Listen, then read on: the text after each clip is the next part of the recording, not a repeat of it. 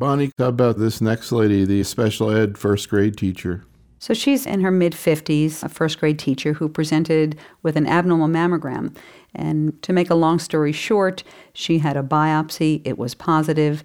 She went to the operating room and had a T2N1 ERPR negative HER2 positive breast cancer. She had a sentinel lymph node. The first lymph node was positive. She went on to have an axillary node dissection with no additional disease, and she was sent to me for consideration of adjuvant therapy.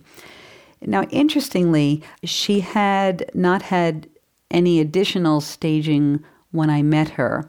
In our first visit, we spent the bulk of our time talking about adjuvant therapy, but also that she would need staging scans.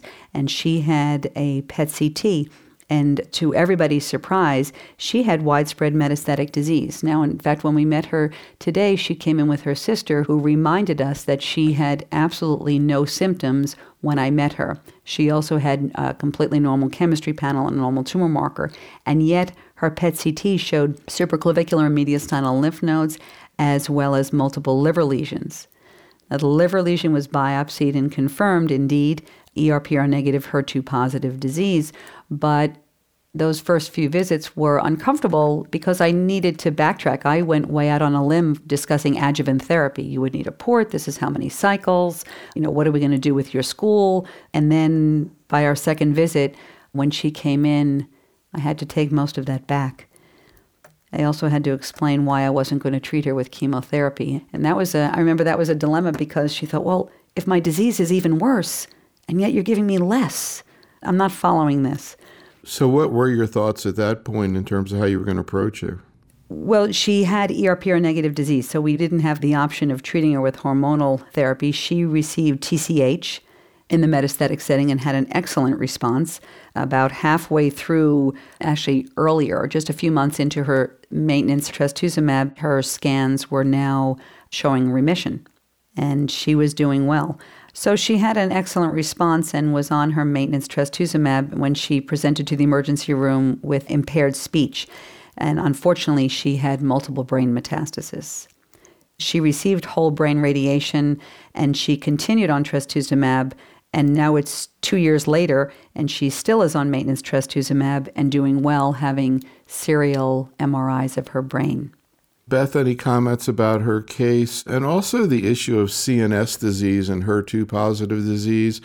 I saw a paper, I think it was at San Antonio, looking at this from the adjuvant trials, and even though it was, sort of elevated, it wasn't like gigantic. I think it was like a couple percent or something. What do we know today about this problem, and what are some of the new ideas out there in terms of management?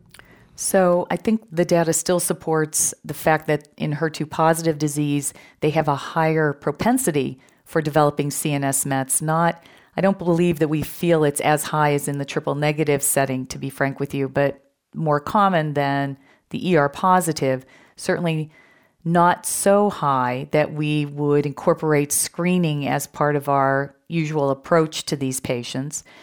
It also seems, whether it's because of our systemic therapy or not, but it does seem that the HER2 positive CNS metastases seem to have a more indolent course compared to, for example, the triple negative CNS disease. So that being said, the question is, what else can we do besides radiation? And we are developing a lot of newer therapies. Neratinib, as you know, is sort of this pan-HER2 tyrosine kinase inhibitor, and that's being studied extensively to treat CNS metastasis as a single agent as well as in combination with capecitabine. So these small molecule inhibitors with chemotherapy, along the same lines as what we have found with lapatinib and capecitabine as being efficacious. And then the second is ARRAY, ARI-380, which is also a HER2 targeting agent, but it targets the tyrosine kinase. And that's being investigated now in combination with trastuzumab for CNS mets. So I think that with the HER2 positive disease, we're really focusing on seeing whether systemic therapy also adds in terms of an advantage to treat CNS mets. There's also actually investigation in using trastuzumab intrathecally for leptomeningeal involvement. So we're really exploring a lot more of the systemic treatment of CNS disease and HER2 positive disease than the other subtypes.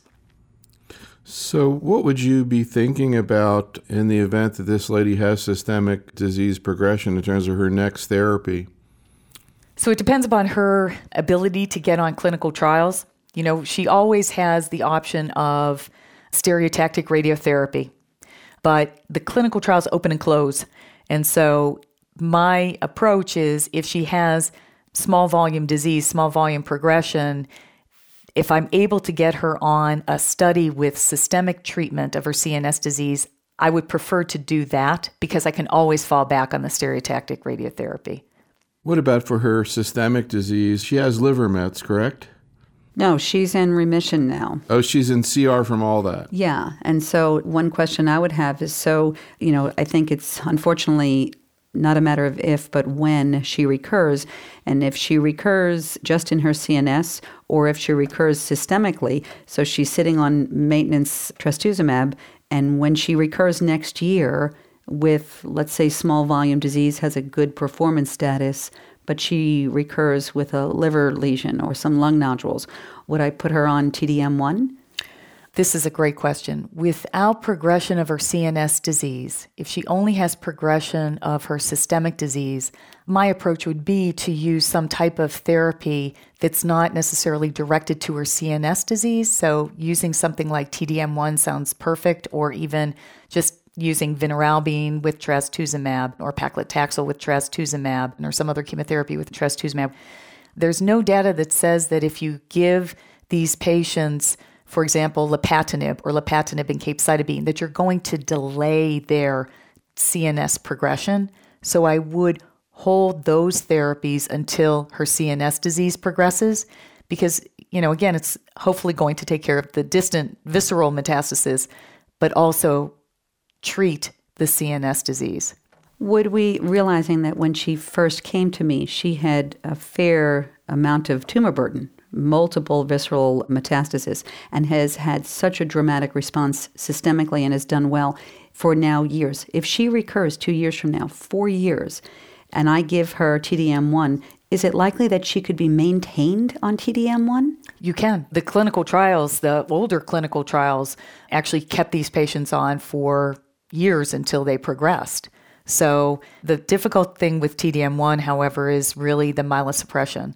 So it may be that you're going to give her TDM1 as you did this time until she has a tumor response that you feel comfortable with, and then switch her back to trastuzumab for maintenance, which is also an option.